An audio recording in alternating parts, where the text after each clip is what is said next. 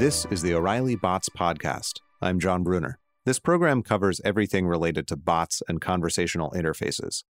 In practice, this means that we usually cover commercial bots, bots that aim to make you more productive, make it easier to buy and sell things, make it easier to communicate with companies that are providing some kind of service. But of course, bots are this general interface between humans and artificial intelligence. It's worth considering what could happen if bots manage to insert themselves into some of the most delicate matters of social interaction. That's the topic of today's episode. My guest is Tim Hwang. He's an affiliated researcher at the Oxford Internet Institute, and he's written a fascinating paper with Leah Rosen called Harder, Better, Faster, Stronger: International Law and the Future of Online PsyOps. Thanks for joining us, Tim. Great to have you on. Yeah, thanks for having me on, John. So, Tim, tell us a little bit about the types of bots that you're talking about here. These bots rooted in PsyOps. Sure, definitely. So, John, I think one of the first things to set up in this conversation is the idea that the kind of bots that we're talking about here, they differ from the kinds that you might usually have on the show, which is that typically when you're interacting with, for example, a bot on Facebook Messenger, for instance, you know it's a bot, you know it's a brand or a company that you're interacting with. What's different and what we study in this paper is bots that look like humans. They're trying to simulate and fool you into thinking that they are a person. Mm-hmm. That's one kind of this sort of bot that we're dealing with. The other one is the one that's sort of obviously a bot that's spamming, right? One that's intended to disrupt or otherwise interfere with your ability to communicate online, in that sense that they're sort of offensive bots in some ways. And, you know, one of the triggers and one of the differences, another difference that I'll point out is that these bots are used for influence purposes, right? Rather than trying to service you online, their purpose is to persuade or otherwise make it impossible for you to interact online, whether that be a social platform like Twitter or Facebook or elsewhere. And this is a category of interaction that, as you've mentioned in the paper, has been around for a while under the term PsyOps, psychological operations. It's something that countries have concerned themselves with from some time. So what are PsyOps and what's new about bots as an element of PsyOps? One of the things that we're looking at in this paper is sort of the intersection of two trends, right? One of them is bots and automation online, which is a phenomenon that's been with us for a very long time. I mean, the first bots were, on BBSs, right? There's been a long-standing phenomenon on the internet. Normally, for a long time, right, these bots were kind of fun toys, right? Things that you'd have in a chat room that you might interact with. It might do some small helpful things for a community that's based around, for example, an IRC channel or what have you. One of the phenomenons we're investigating is the fact that bots now on social media can now communicate with huge numbers of people. Right? So that's one trend, right? Which is a transition in what bots are used for and the kind of audiences that they have online. The second trend that we're really interested in is the attempt by states, non-state actors who see all this conversation happening on the internet and have interest in attempting to shape or influence it, right? And these two are kind of coming together in a really interesting way where governments are kind of taking on these techniques, these campaigns of persuasion, and they're finding that bots are a really effective way of implementing that strategy. Now, what are the governments doing exactly, or what are the non-state actors doing? Well, one historical analog to what they're doing is the sort of notion of PsyOps, or psychological operations, which is, roughly defined sort of the strategic use of persuasion to accomplish certain kinds of either military ends or state ends or otherwise kind of objectives on the part or on behalf of an organization. So this is something where you might have seen like leafleting from airplanes at some point in the past, right? That's right. So the old-fashioned PsyOps were that, you'd have a government or your intelligence community. They would take over or operate a radio station, for instance, or they would fly a plane over a country and drop leaflets. And all of these were attempts to kind of persuade or shape the behavior of a population in ways that would kind of support the ends of a government. The interesting thing about a lot of the bots that you describe is that they develop kind of convincing or in many cases not so convincing backstories where they have sort of interactions between each other and between real people so that the depth of their sort of realistic posture is remarkable. And they look like plausible sort of characters who are taking part in a political conversation or some other kind of conversation.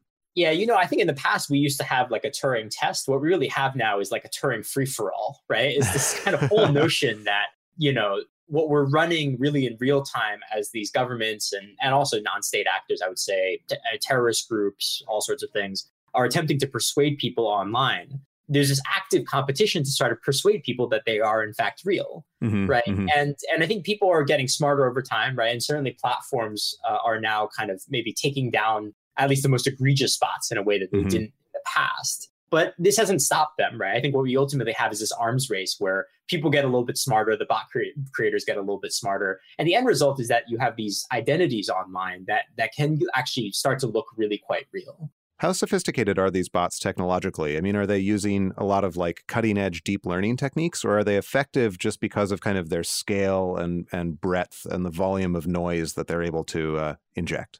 Right. So there's two parts to this question. I mean, one of them is we can talk about how things are in the present. And then the second part, we can talk a little bit where we think things are going to go.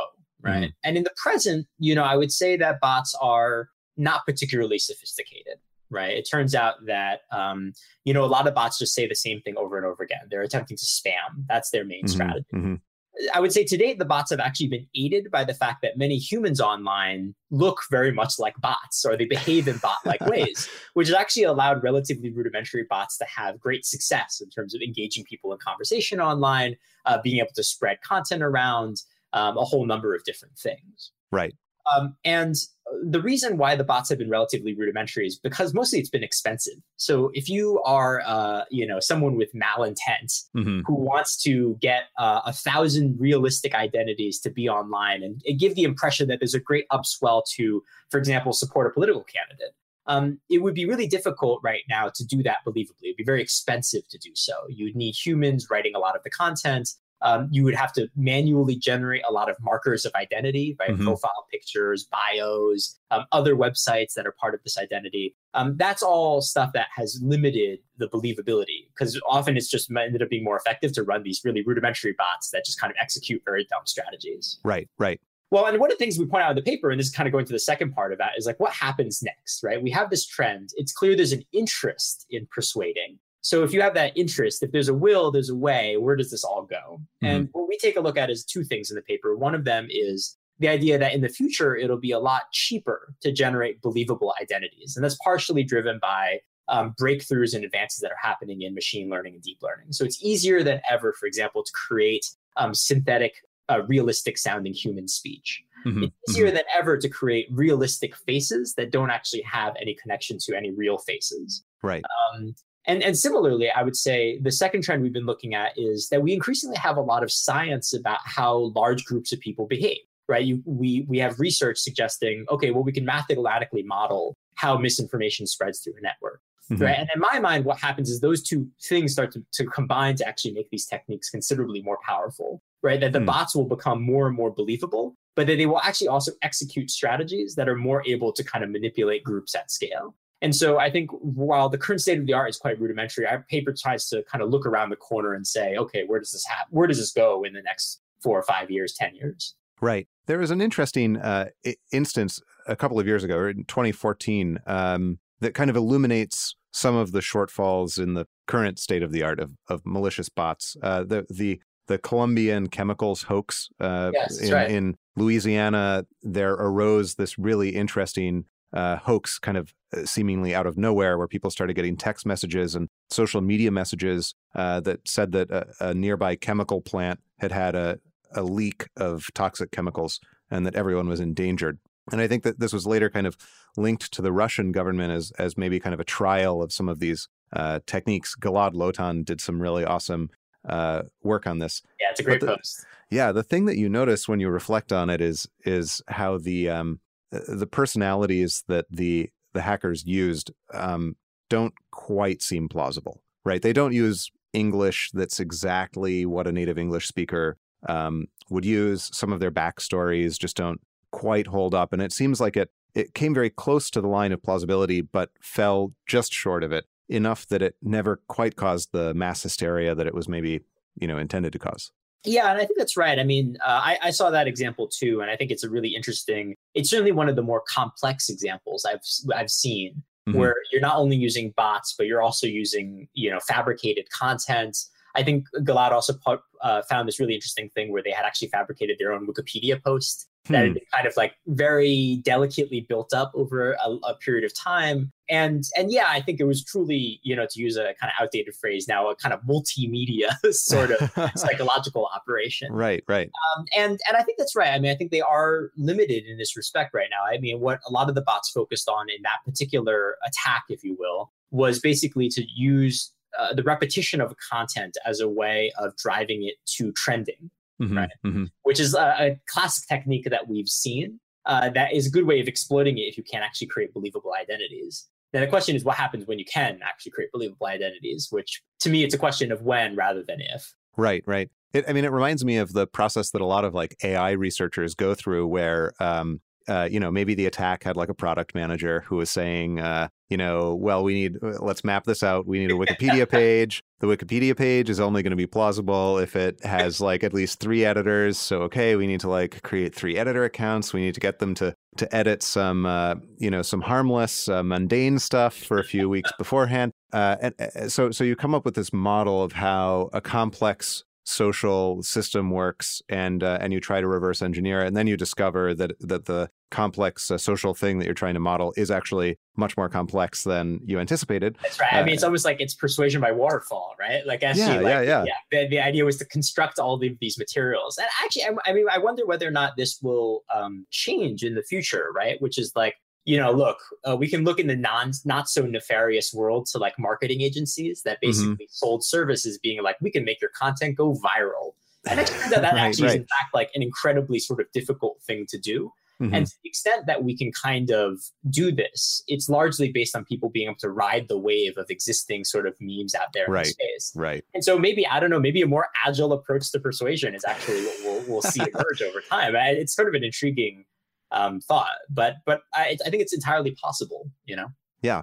So you spell out a few really interesting what you call future scenarios in your paper. I wonder if you could walk us through a couple of them. These are kind of conceptual fictional accounts of how a bot might influence society or cause some kind of chaos. Yeah, definitely. Definitely happy to walk through that. In many ways, I think it's my favorite part of the paper because, we spend a lot of time saying like, what exactly is the difference between, old psyops and new psyops? And it's very abstract. Right. And so the big part about it is, can we actually illustrate the kind of threat that we see emerging here? So I'll talk about 2 of them, which I think are fun, and maybe throw up a couple of different issues to talk about. So one of them is a hypothetical future where basically, say you're running a terrorist organization and man, you really want to radicalize people so they can do some damage in whatever your target country is. But, radicalization and recruiting people for a terrorist act, that can be a really expensive operation. You got to get people online, looking for people who are posting. You don't know if the people posting are just, they're just honey traps for you run by some foreign intelligence agency. It's like, it's pretty tough out there if you're a terrorist organization trying to recruit. And so it basically posits that maybe in the future, what you'll do is you'll run a number of bots that are actually fake identities that are moving around the web, trolling for people who might be potential targets for radicalization and recruitment. They're qualifying the leads. They're qualifying the leads, right? Exactly. Yeah. And I think it's very much kind of like a throughput question, right? Which is like, how do you get enough conversions in a relatively inexpensive way? So the scenario basically posits a situation where we have lots and lots of these recruitment bots out there that are looking for people that match certain behavioral patterns and maybe do a little bit of probing. So they say this person posted something relatively radical. What I'm going to do is going to ask them a question or put a piece of content in front of them and see if they sort of take the bait, right? Or they react to it or not.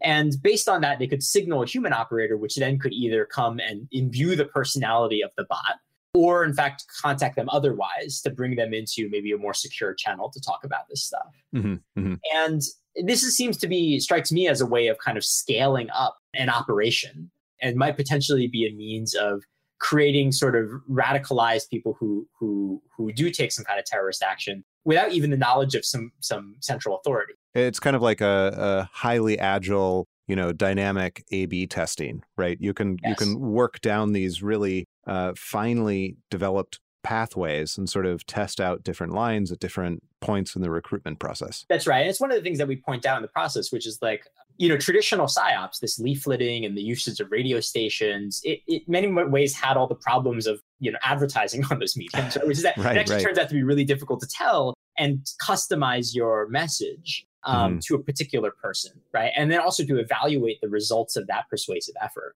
But what's interesting here is actually with these messaging techniques, you can actually see whether or not you're having an effect. We can have different bots trying different recruitment tactics, and they can actually self-optimize accordingly, right? So there's sort of interesting things where maybe a bot, a swarm of bots actually learns how to do this better on their own, just based on their kind of experience of what works and what doesn't work. Right. No, yeah. And so I think that's one scenario that we posit around, and that's kind of a very like targeted form of persuasion. I think we're also really interested, for example, in efforts to combine, for example, traditional cyber attacks with persuasion efforts, right? Posit another situation where basically hackers are able to find that there's find a bunch of documents suggesting that there's wrongdoing in a bank, right? And the effort is basically to use a bunch of bots to kind of percolate out this message to a bunch of reporters who then are kind of persuaded that something is happening because there is a mix of both real and fake information. And in doing so, they kind of get this hype cycle going that causes a tailspin in the capital markets, right? Right. This is sort of an interesting thing because I think a lot of these techniques may combine, right? So if you've been watching some of the discussion around the 2016 election, right, it seems like there's a combination of both using hacking to acquire documents from the DNC and potentially from the RNC, right? And then a systematic form of leaking those documents out as a way of undermining or shaping the political discourse. Right. So again, I think there's a couple techniques here combining that I think really open up this interesting discussion in the computer security space, right? Because if you're familiar with computer security, the traditional idea of social engineering is very much one-on-one. Like I call a building pretending to be the CEO and I persuade someone to get me the password. Right. And that's a kind of security, but I think there's this broader sense of security that happens when you're talking about, okay, how do you secure a whole population of people against these kinds of sort of scaled, automated persuasion methods? Right. In this scenario, like your first one, the radicalization, you're taking a social process that already exists in some form. Plenty of hedge funds do this, right? They short some stock and then they distribute a lot of damaging information and hope to cause some volatility or the long-term decline of the stock. In both cases, what you're doing is you're taking a kind of social mechanism that already exists and you're speeding it up dramatically because your access to a human-like conversational agent is so inexpensive and the scale that's available is so immense.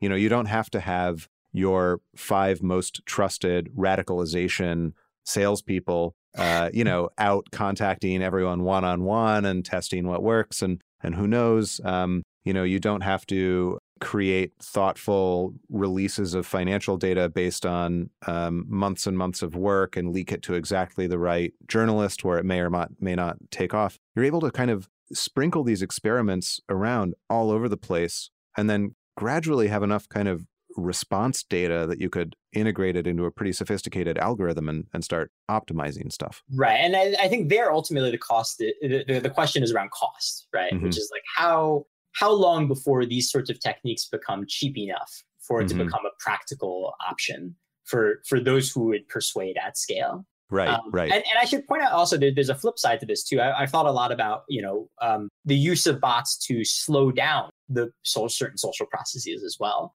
So for a while, I was experimenting with kind of the use of bots that would attempt to challenge the whole vaccines cause autism meme online. Okay. And so these would basically be bots that were embedded in social groups all around the web. And they would behave like real people, right? And the main point of them is that they would basically monitor. They'd be waiting for someone to spread a link saying, hey, have you heard about this? It looks like vaccines cause autism. And then they would be designed to trigger and deploy countermeasures, right? Basically say that's not real, that's not right, or maybe you want to talk to this other person who feels very strongly about this. And on net, the idea is to basically seed a network so it slows down the spread of an idea. Right. And I think that's also a really interesting idea potentially too, right? Which is if you think about the more nefarious uses of this, you imagine, okay, you have a government that doesn't want to necessarily be seen to be outwardly preventing activists from organizing against your government, right? But it may be very beneficial to have bots that do small things to make it more difficult for people to coalesce around the particular issue. So, one of the papers that we cite in our paper is analyzing how the Chinese 50-cent army works. And there, the strategy is actually just to derail conversations, right? So there's people attempting to organize politically. You just talk about other stuff. You try to drown out or otherwise derail the conversation. And you imagine what the subtle effect of that is on large scale. It feels like, this is now a case that we don't really deal with in our paper, which is governments using it against their own people. But you could also imagine it being used for offensive purpose, right? Like governments against other governments or non-state actors against governments. Yeah, it's interesting. There's probably a moment in the acquisition of an opinion, right, where there's kind of a period of discernment. You've heard something, it sounds plausible, you're kind of deciding whether to believe it. You're seeking signs of social support for it. You're putting it on Facebook. You're seeing if people you admire, people whose opinions you hold in high regard, agree with you or disagree with you, and you're very sensitive at that moment. And so if a bot reaches out to you at that moment, at this like moment of great leverage, it could discourage you from acquiring the opinion, right? That's right. Yeah. In many ways, it's kind of like it's like almost like a missile defense system, right? Like you just have to get the person just at the right point. Right. Right. And who knows? I mean, maybe that turns out to be a more difficult task than we think. And so I think these are I think it's an empirical question as to whether or not these types of techniques become more evident. But I think what's seems much more certain, in my opinion, is the ability to shape kind of behavior at large scale, right? So you might not necessarily be able to catch someone at the point of them forming an opinion, but you may be able to aggregate and mobilize people who already agree with a certain position more effectively than you have in the past. Right. Yeah, the equivalent of kind of the what was then thought of as micro-targeting in like the 2008 election, where whose doors to knock on with canvassers, but now you can do it immediately and to great effect through bots on social networks. Yeah, and I think it's very much, I think it's right to point out like these trends, right? Which is that actually, in fact, like a lot of the arguments that are used for online advertising are arguments that you can use here as well, right? Like you have sufficient data to figure out who's the right person to talk to, right? And I think that's very much the case that we're making here. The idea is just, it doesn't turn out to be in service of a business. It turns out to be in service of a political actor. Got it.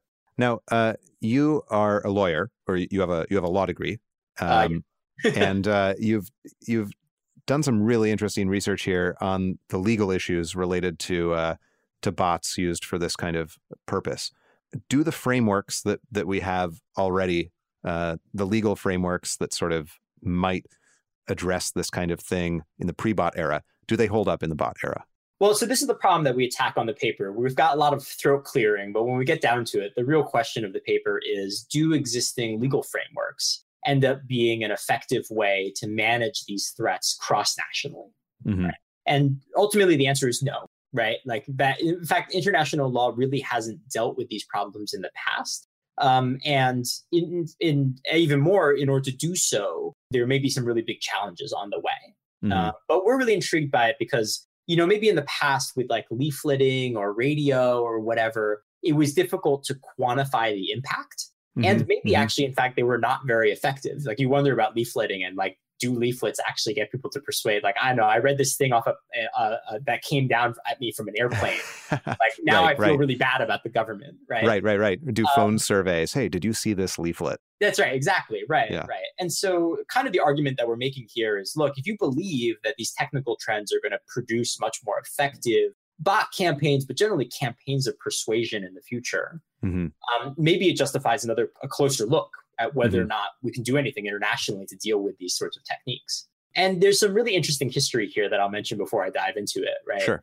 I think the best anecdote that we uncovered was basically in 1999. It was in fact Russia that went to the UN and said, look, in the future, there's going to be these things called online information weapons, which include the use of online channels to attempt to undermine a group of citizens' belief in their government. Sure. They said that this is in fact such a big danger that we need to take an action on it. We need to pass a ban. We need to find ways of limiting these sorts of techniques. And there's actually, in fact, the US that said, no, we're not going to be on board with this. Huh. And you sort of get the feeling that Russia was like, okay, well, maybe we'll just get really good at this then. Right. Sort of dealing with this 17 years down the road.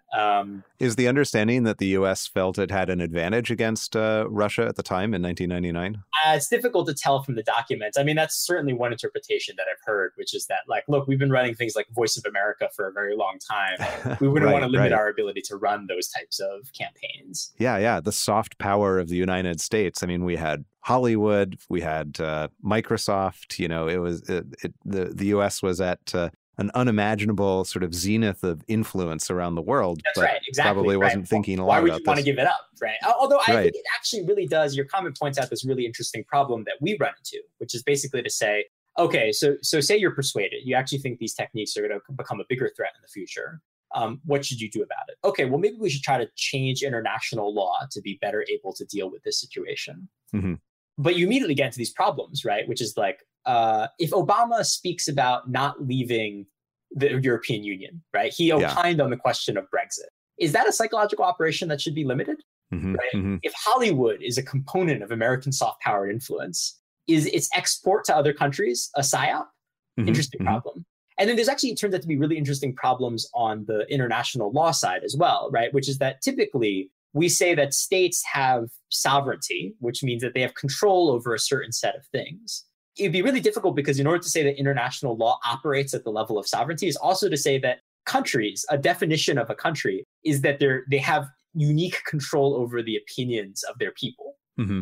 Mm-hmm. Right? That in order to get it to fit into the framework of international law, you would also have to believe this idea that a nation has the right to take action if the opinions of its citizens are being influenced. Right. And that sets up a really interesting precedent that we may not be so comfortable with, right? Which is that maybe we actually don't believe that states and what it means to be a state is unique control over the hearts and minds of its people. And it's one of the problems that we kind of point out here. And I mean, that kind of control was much easier to effect back during, say, the Cold War era, when it was a matter of antennas pointed across the Iron Curtain in each direction, right? And there was just this kind of very linear, direct route by which American influence reached the Eastern Bloc and vice versa. The lines were understood. Some information certainly got through, but you could sort of jam one side or the other, or build a different antenna somewhere else. And it was at least transparent in a way that it seems these types of bots are not. Yeah, and I think this is one interesting difficulty in the situation, right? Particularly because a lot of these platforms as companies want to protect their independence, mm-hmm. right? So it's very difficult to figure out who is behind the bot if the bot isn't actually declared to be run by someone or another, right? And even if it did declare, how would you know whether or not it was the case? Right. And I think that leads to another complication, right? Because unlike an airplane, which might give away where it was coming from or where it was going, right? A message on Twitter, or in fact, hundreds of thousands of messages on Twitter, it's difficult to tell, mm-hmm, right? Mm-hmm. Where how you attribute an attack becomes a lot more difficult. So you've also looked at how the kind of international framework for determining when a war is justifiable might be used in cases like this. Yeah, so this is also another interesting element of it, which is, so how about this question, right? Does running a PSYOP on Twitter constitute an act of warfare, right? So the complicated thing about that, right, is that in international law, we have a notion of proportionality, right? If someone sends a single guy into your country to go shoot up a base or something, you're not allowed to shoot a nuclear bomb back, right? Right. There's some balance there. But in order to say that that persuasion itself is an act of warfare, it automatically raises the question of whether or not you can retaliate. And if so, what that retaliation would take the form of, right? And that's actually something where the international norms have not yet really been established, right? Obama sanctioned Russia, right? That's one potential approach that we could say is proportional. It feels weird to say that, okay, the norm of government should be that you should be able to run a PSYOPs counteroffensive against the other country. Right. It also seems weird and potentially open to abuse to be able to say, okay, that kind of act also justifies you using kinetic force, right? Sending a missile in response. So, if I try to influence your systems, shooting at me, it's unclear whether or not that's actually a good norm that we want to set down. Because again, how far are the bounds of persuasion? What exactly are we worried about here? Yeah. I mean, many countries, democracies and autocratic sort of regimes would argue that, the explicit external intervention in an election is as great an insult to the nation as a physical invasion. Sure. You can imagine that argument being made. I think the framework isn't there yet, but as you're arguing in this paper that the chaos that could be brought about by these types of bots might approach the level of physical disruption and harm that a small invasion could as well. Right. I mean, so the argument there would be going back to the radicalization example, right? Mm-hmm. If I send a soldier into your country to do damage, right, that's very clearly like potentially an act of war, mm-hmm. right? But if I just persuade someone to do so, it seems like we reach the end result. And so the question is whether or not that act of persuasion is sufficient, I guess, to kind of trigger this sort of problem, which is, I think, a kind of an interesting challenge here. Right. Yeah, it's ultimately it's your own citizens' decision to sort of become radicalized. Yeah, well, but that's the debate, right? Like, do you hate the player or do you hate the game? I mean, I think one also way of taking this. I once saw a talk years ago.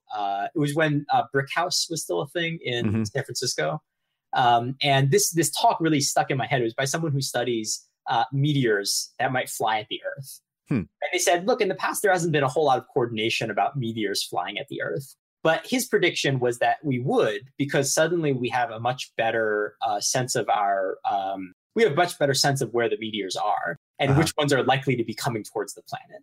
And so, in fact, the increase of data necessitates a response. And I wonder whether or not the same is true here, right? Which is in the past, we maybe just like rounded to zero. We said, well, we can't really tell whether or not your persuasion had an effect. Right? But the minute we can say, okay, you ran this campaign and we know it had this result, that transparency, that knowledge about the effectiveness of persuasion may become a trigger to take some kind of action on this. So maybe this is the great patriotic obligation of the advertising industry now, is to turn their considerable talents and insight into this process to international relations. Influenced campaigns. Yeah, exactly. That's right. I mean, they're certainly spending enough time on it right now. So you have some suggestions at the end of the paper. It's not all as gloomy as it sounds here, but there are some paths that you see for how governments and others ought to address this potential crisis. What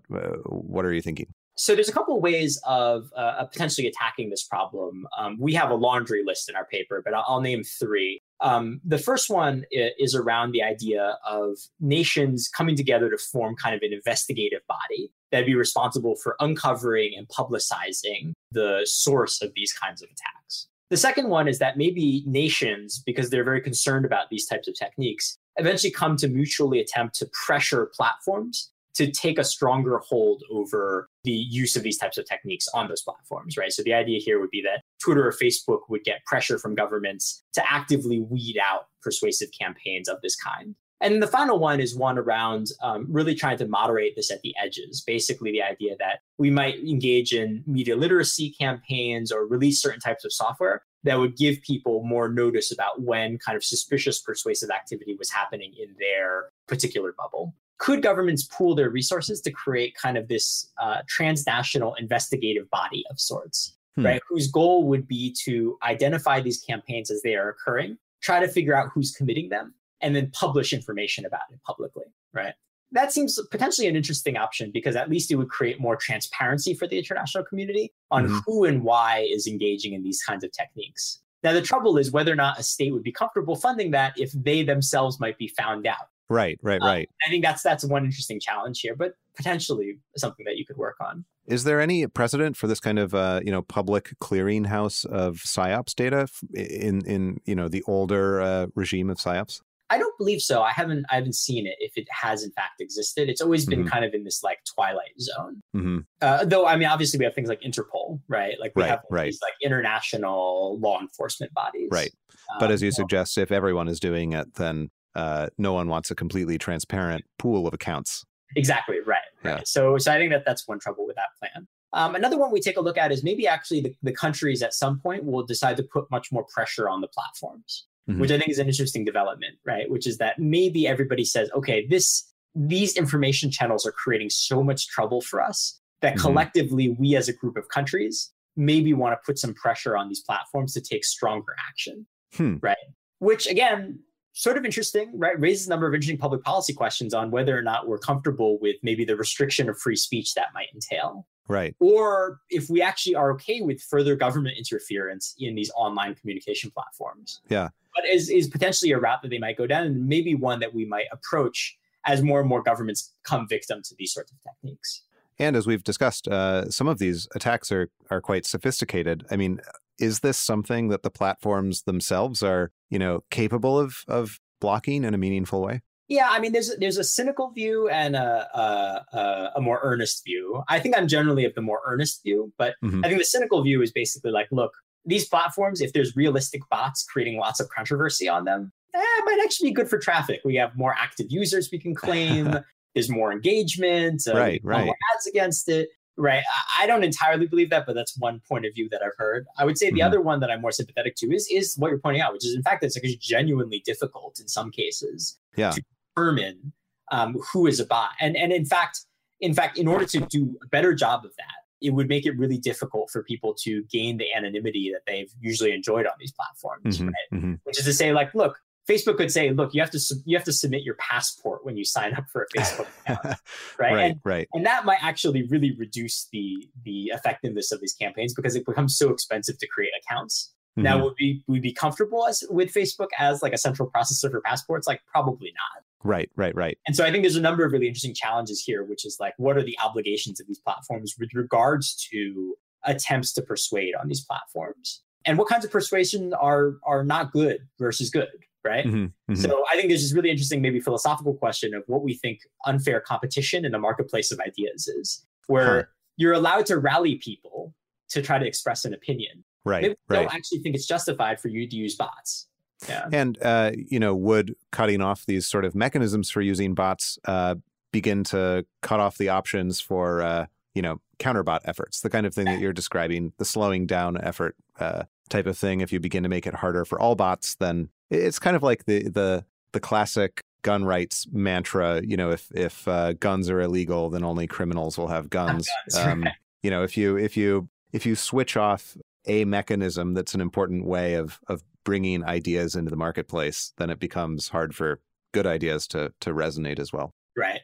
So we've gone through two options, right, that are like government-y, and like I think they come with their problems, as you can see. I would say one of the ones that I'm excited about, but again, like has a number of challenges, but maybe is the one that feels most promising to me, is the idea that we might try to focus on inoculating the public, right?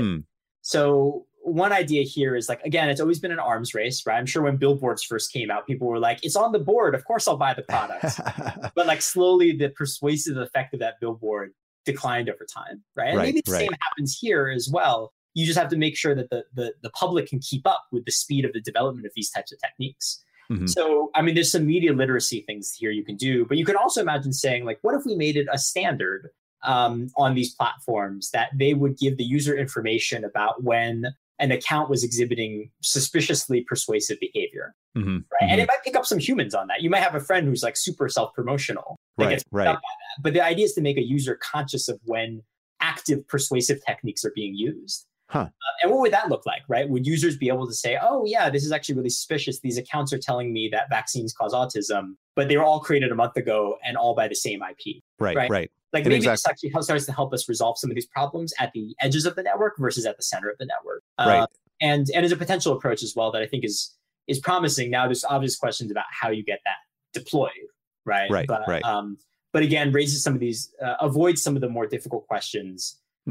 And given the speed of what's happening, it may actually be necessary to attack this initially through code while we work out the norms and the law. It's kind of a more market-based approach where you just encourage the societal norms to change around the problem rather than bombing the problem out itself. A little bit like what Facebook is doing with the kind of dubious source flag that now appears on some posts. And a couple of years ago, they introduced a satire flag that that they put on posts that seemed likely to confuse people. That's right. Yeah. And I think it's I mean, that goes down to a whole nother discussion we go down, which is like, what are the kinds of intervention that we think are permissible in the context of managing discourse online? And I think that's very intimately tied to this question, right? I think that, in the heady days of the 2000s, when we were envisioning what these Web 2.0 platforms would give us, Mm-hmm. I think we thought that crowds would be very robust against persuasion, right? That like falsehood would be easily weighted out because you had so many observations coming in from all sorts of different places that it would clearly be an outlier. Right. And I think what we're learning is that these systems, these processes are actually a lot more vulnerable than we thought they would be. Mm-hmm.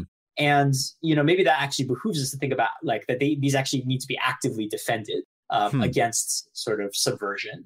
And how do we do that within the context of free speech, I think is a fascinating question, but it's very much tied in with this debate over, what do we do about PSYOPs? What do we do about bots online? Okay, cool. So 3 remedies that you described then, the kind of Interpol approach where governments try to come up with a transparent, transnational view of what's going on. There's pressure on the platforms to regulate this. And then there's, changes around the edge to encourage society to adapt and better understand issues related to the quality of the information that they're consuming. This is fascinating, Tim. The paper I recommend to all the listeners, the title is Harder, Better, Faster, Stronger, International Law and the Future of Online PSYOPs. And it's by Tim Hwang and Leah Rosen. There's a link to it in the show notes that accompany this episode of the podcast. Tim, it's been a real pleasure to speak with you today. Yeah, definitely. Really appreciate you having me on. So if listeners want to find you online, where should they look? Well, 2 places probably. I've got a website at timhwang.org, so timhwang.org. And I'm also on Twitter, not a bot, at Tim Hwang. Awesome. Tim, thank you so much. Great. Thank you. If you enjoy listening to the O'Reilly Bots podcast, please consider leaving us a review. Visit iTunes or SoundCloud or Google Play or Stitcher, wherever it is that you listen to the Bots podcast, and let us know what you think of it. Also, reach out on Twitter. And finally, remember to send in a proposal for the O'Reilly AI Conference. That's our next conference with a lot of bot-related programming. Use the link in the show notes for this episode, or just Google O'Reilly AI Conference. We'd love to see you there. For the O'Reilly Bots podcast, I'm John Brunner.